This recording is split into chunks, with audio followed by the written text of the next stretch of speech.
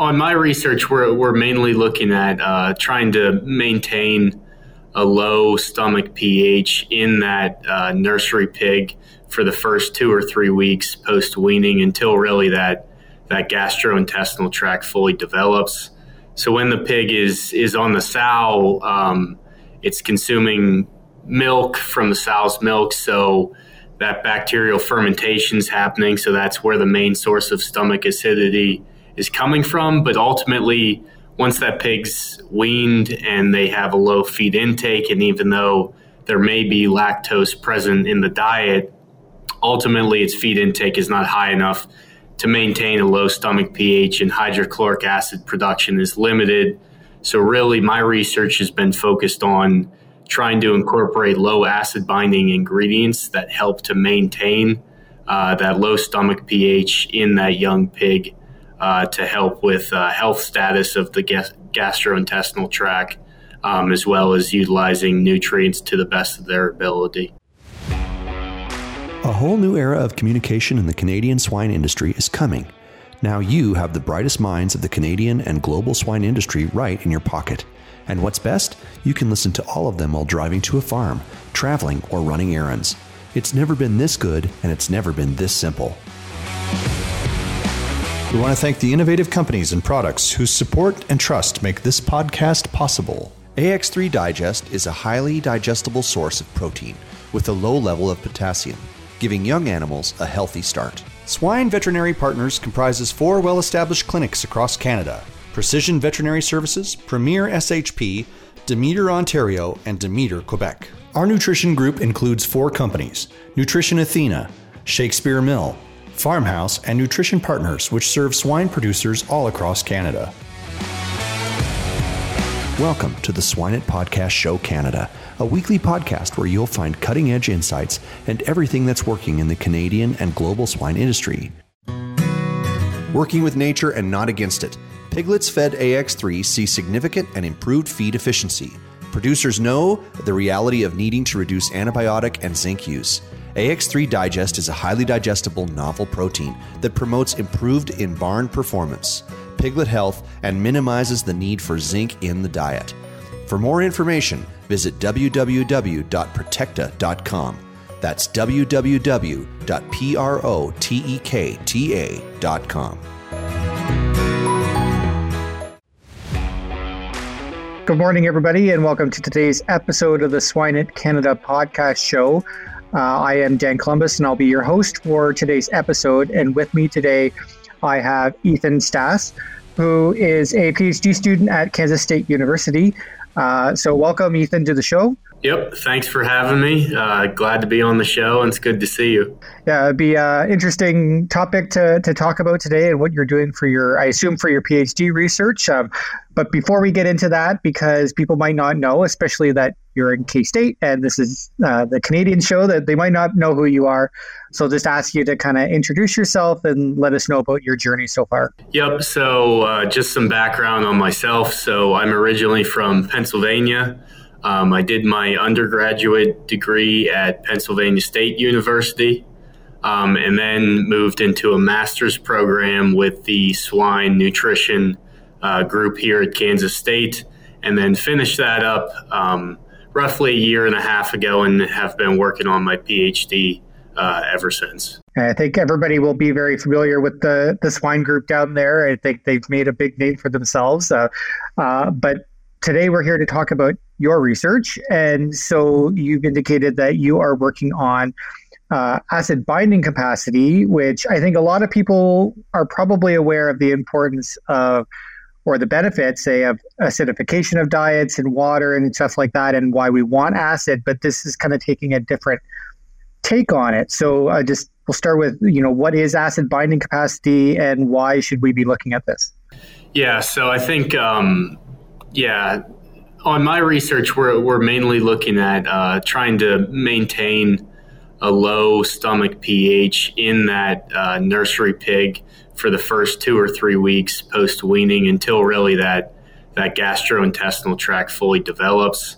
So when the pig is on the sow, it's consuming milk from the sow's milk, so that bacterial fermentation is happening. So that's where the main source of stomach acidity is coming from. But ultimately, once that pig's weaned and they have a low feed intake, and even though there may be lactose present in the diet, ultimately its feed intake is not high enough to maintain a low stomach pH, and hydrochloric acid production is limited.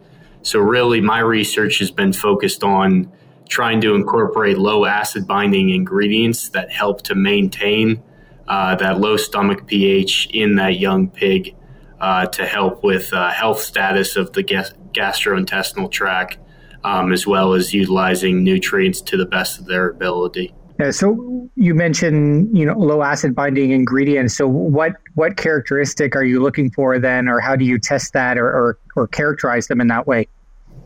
Yeah, so I think the first thing to probably describe that would be discussing how we really measure it in the lab. So first, before we applied it on the actual pig side in the diets, we analyze various ingredients. And what we do is we take 0.5 gram sample, we suspend that in distilled deionized water, and then we titrate that with hydrochloric acid until we reach a stable pH of 4. And then from there, we can calculate the ABC4 value of that ingredient. And then ultimately, the ingredients that make up the diet, we can calculate the value of the complete diet being fed to the pig as well. But there's various ingredients that can affect the ABC4 value of the diet. First off being cereal grains.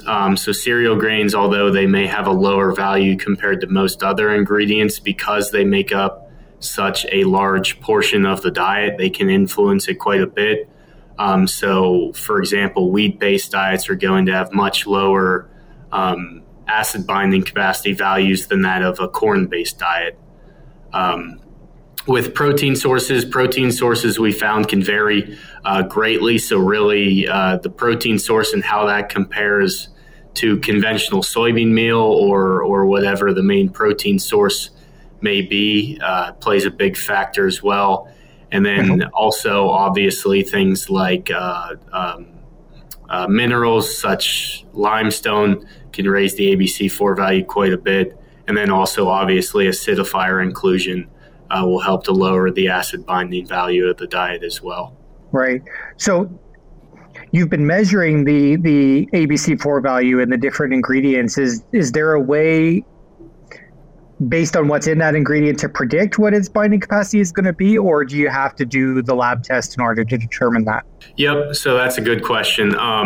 There's definitely one thing that can influence the value, and you kind of get an idea of what the value may be, is the level of calcium that's present in that sample. For example, we know that limestone's oftentimes added into soybean meal to help with flowability. So the level of limestone that gets added into soybean meal is going to further raise the ABC4 value of the diet. So really, when we think of those minerals, specifically calcium and maybe some others such as magnesium, the more level of those minerals in certain ingredients, the higher the ABC4 value is going to be. Once you have the values, how do you incorporate that into the feed formulation? Are they additive, or is there a different way that you can incorporate them? Yep. So right now we treat them as if they were additive in the diet.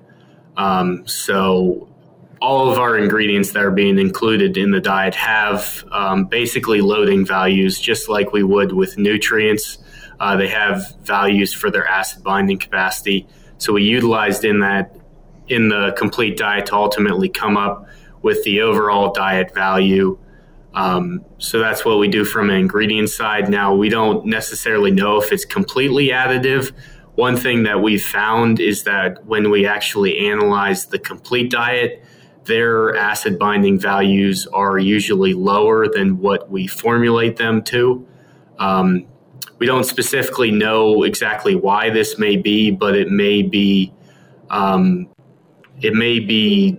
partially due to certain ingredients that may have very high values, but are included at low percentages, such as the premixes or limestone or zinc oxide or something along those lines. But yeah. Right. So I assume you've done some studies in this area to kind of look at that. So maybe we'll just get into what specific studies you've done and what you found. Yep. So we've done a couple studies now. The first study we did was really evaluating the concept of low acid binding formulation and high acid binding formulation. So really we had two different ABC4 levels. And then those diets were either with or without zinc oxide. So it was really a 2x2 factorial study. And what we found in that study is that when zinc oxide was not present, pigs fed a low ABC4 diet had improved average daily gain, improved feed efficiency. They had a lower instance of removals and mortality. So that study really opened up the potential opportunities to low ABC4 diet formulation. From that, we conducted a few other studies really evaluating the ABC4 level of the diet and what may be optimal or even possible based on the ingredients that we can utilize. The first study was basically a titration evaluating the ABC4 level. And what we found based on ABC4 level is pretty much as we increase the ABC4 level of the diet, we saw a pretty linear response that as that acid binding capacity level increases, we not only see a reduction in growth performance, but also we see a lot more diarrhea prevalence and looser consistency of those feces. So that study really showed us that those low ABC4 diets can help us to improve nutrient utilization, also less occurrence of that post-weaning diarrhea that's often prevalent in young pigs. Yeah, so I guess with that first study, so when you did your different levels of ABC4, is that confirmed in the diet with a test, or is that what you formulated? Yep, so when we formulate to low ABC4 levels, the formulated values is what we went by. We did analyze those values just to confirm that what we formulated to was similar to what we had analyzed. And what we found was, like I said, the analyzed values were lower than the formulated values, but the trend was still the same, that the low ABC4 diets were much lower in their ABC4 value than the high ABC4 diets based on our formulation. Right. Did you do anything in the pig itself, like confirm the acidity or pH in the stomach or digestibility or anything? No. For that first study, we did not. The first one was a commercial study, so it was on a large operation, and it was really just testing the concept of it and seeing if, do these low ABC formulation strategies, will they have a potential benefit in these pigs? Right. So I guess then my last question with these ones then is, because you formulated these different diets, so I guess everybody's going to ask, what was the difference in the formulation? Yep. What ingredients did you put in your low versus your high, or how did you adjust that? Yep. So really, like I said, I've mentioned a few ingredient strategies to be able to lower the ABC4 value of the diet. Really, for these studies, we utilized two strategies to get to low ABC4 values. The first being we utilized a specialty soy protein source that has a very low ABC4 value, specifically negative 13 milliequivalents per kilogram. And then we also utilized a combination of fumaric and formic acid to hit that low ABC4 target. And then to increase ABC4 value, ultimately, we either replaced that specialty soy protein source with another soy protein source that has a high acid binding capacity value, or we reduced the level of acidifiers. Yeah. Okay. So you did mention, too, that this was observed without zinc in the diet. So yep. I guess that, my thought is that, so with zinc, you didn't see this. Does it totally eliminate any potential effects that you'd have? Yeah. So that's some area of research I think we need to revisit moving forward is, can we still get a benefit to low ABC4 diet formulation with zinc oxide in the diet as well? Because most of the studies we've done has been in diets without zinc oxide. Now we always have a positive control or a diet containing zinc oxide. And what we found is the low acid binding diet, even without zinc oxide, can perform to similar levels as our positive control. But I do think we need to reevaluate potential low ABC4 formulation in addition to zinc oxide in the diet. That gets a little tricky from a formulation standpoint because zinc oxide also has a very high acid binding value. So being able to formulate to a low value with zinc oxide in the diet is a real challenge. But I do think it is an area of opportunity moving forward. Yeah, and that's kind of what I was thinking, right? Because these are both potential strategies, to improve the health of the animal and productivity of the animal. Zinc oxide very well shown that those high levels are beneficial.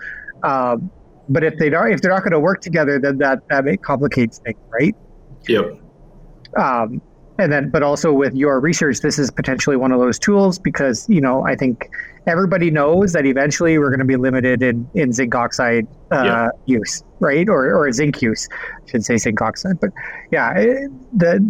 so we need to look at the different ways of promoting this. So you did mention that your second study was looking at optimal levels. So did you find that there's an optimal level to reach, or maybe at least you have to be below that? Yeah. So based on European recommendations, we really formulated our first study to 150 milliequivalents per kilogram for the first 7 to 10 days after weaning.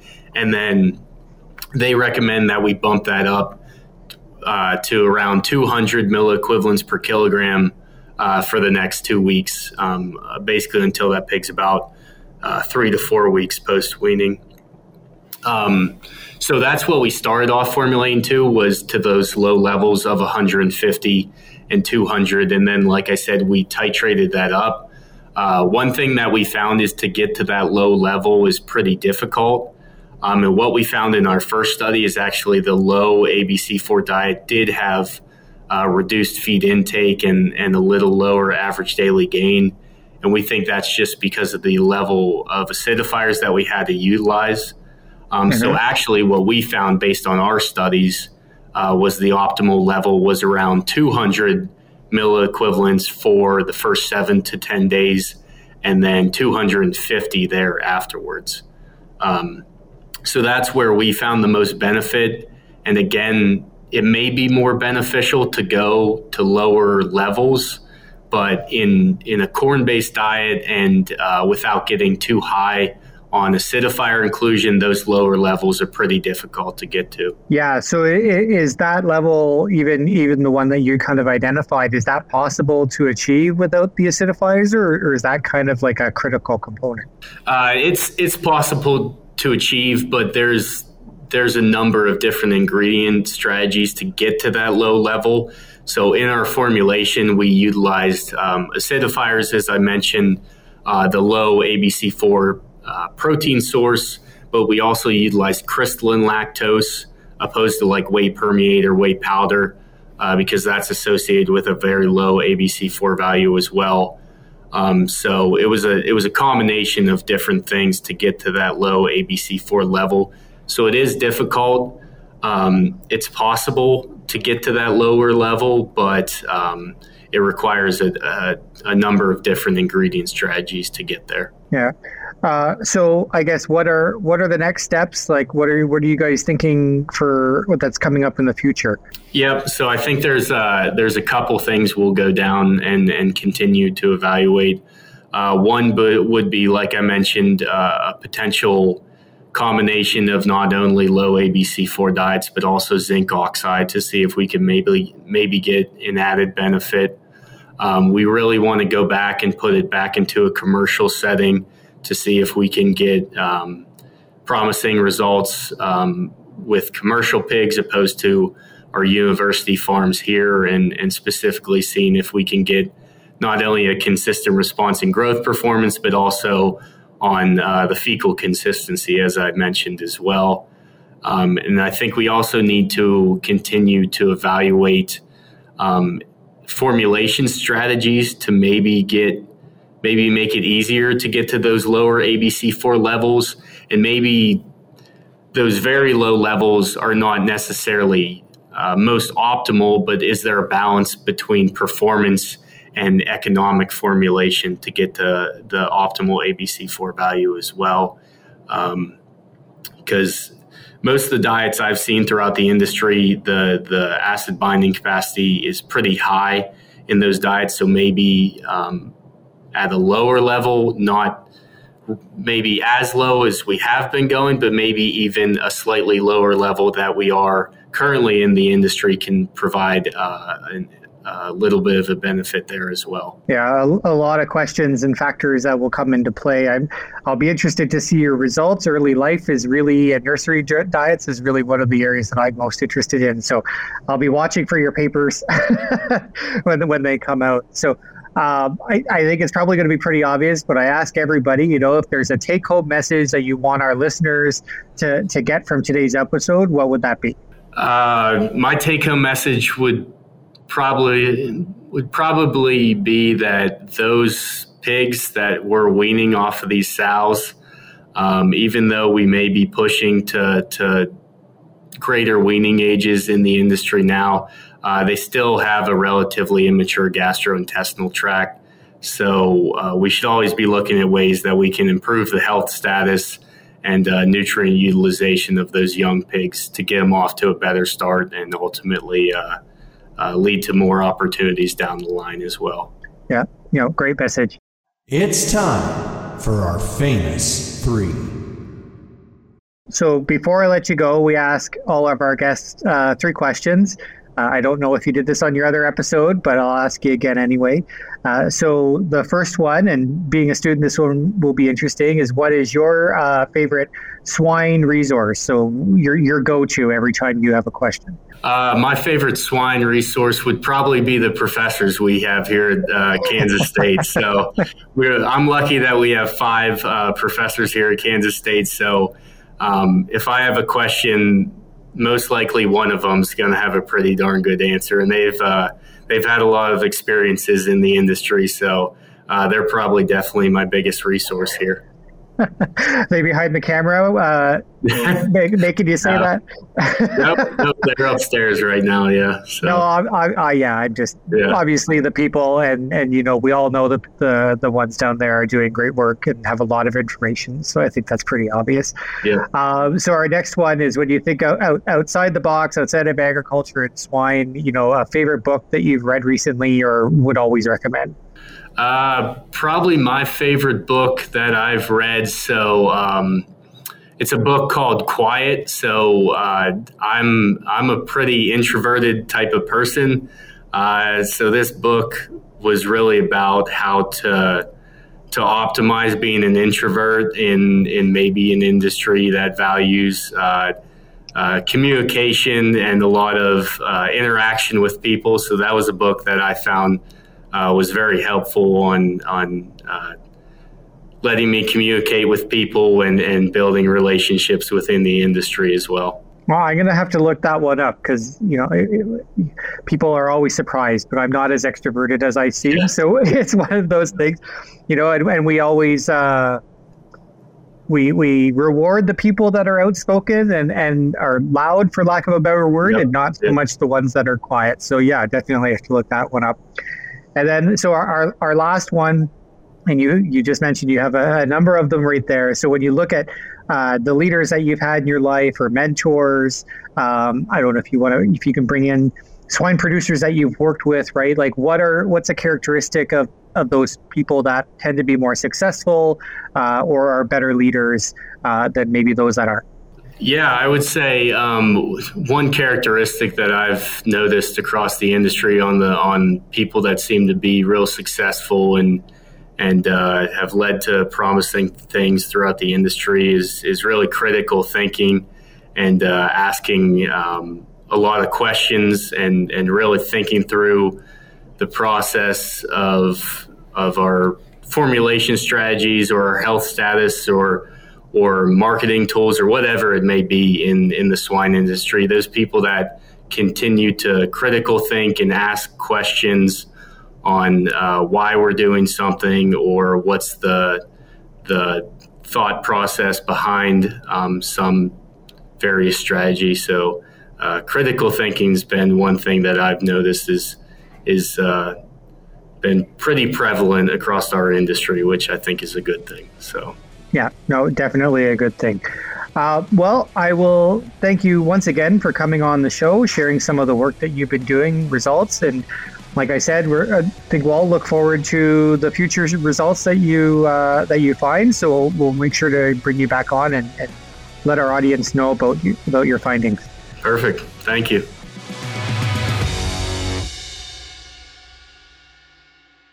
Looking to elevate your brand and captivate audiences through the power of podcasting? Look no further. Introducing the Custom Podcast brought to you by Wisenetics, where we take care of the behind the scenes so that you can focus on what truly matters. Podcasting has become an invaluable tool for brand awareness, but let's face it, putting it into practice can be a daunting task. It's incredibly time-consuming and requires technical know-how. But don't worry, we've got you covered. With our experienced team at the helm, we'll handle the operational aspects so you can channel your energy into what your company does best. Are you ready to unleash the podcasting potential of your company? Schedule a call with one of our specialists today at the link in the bottom of this episode. You'll also receive a free podcast strategy consult tailored to the unique needs and goals of your business.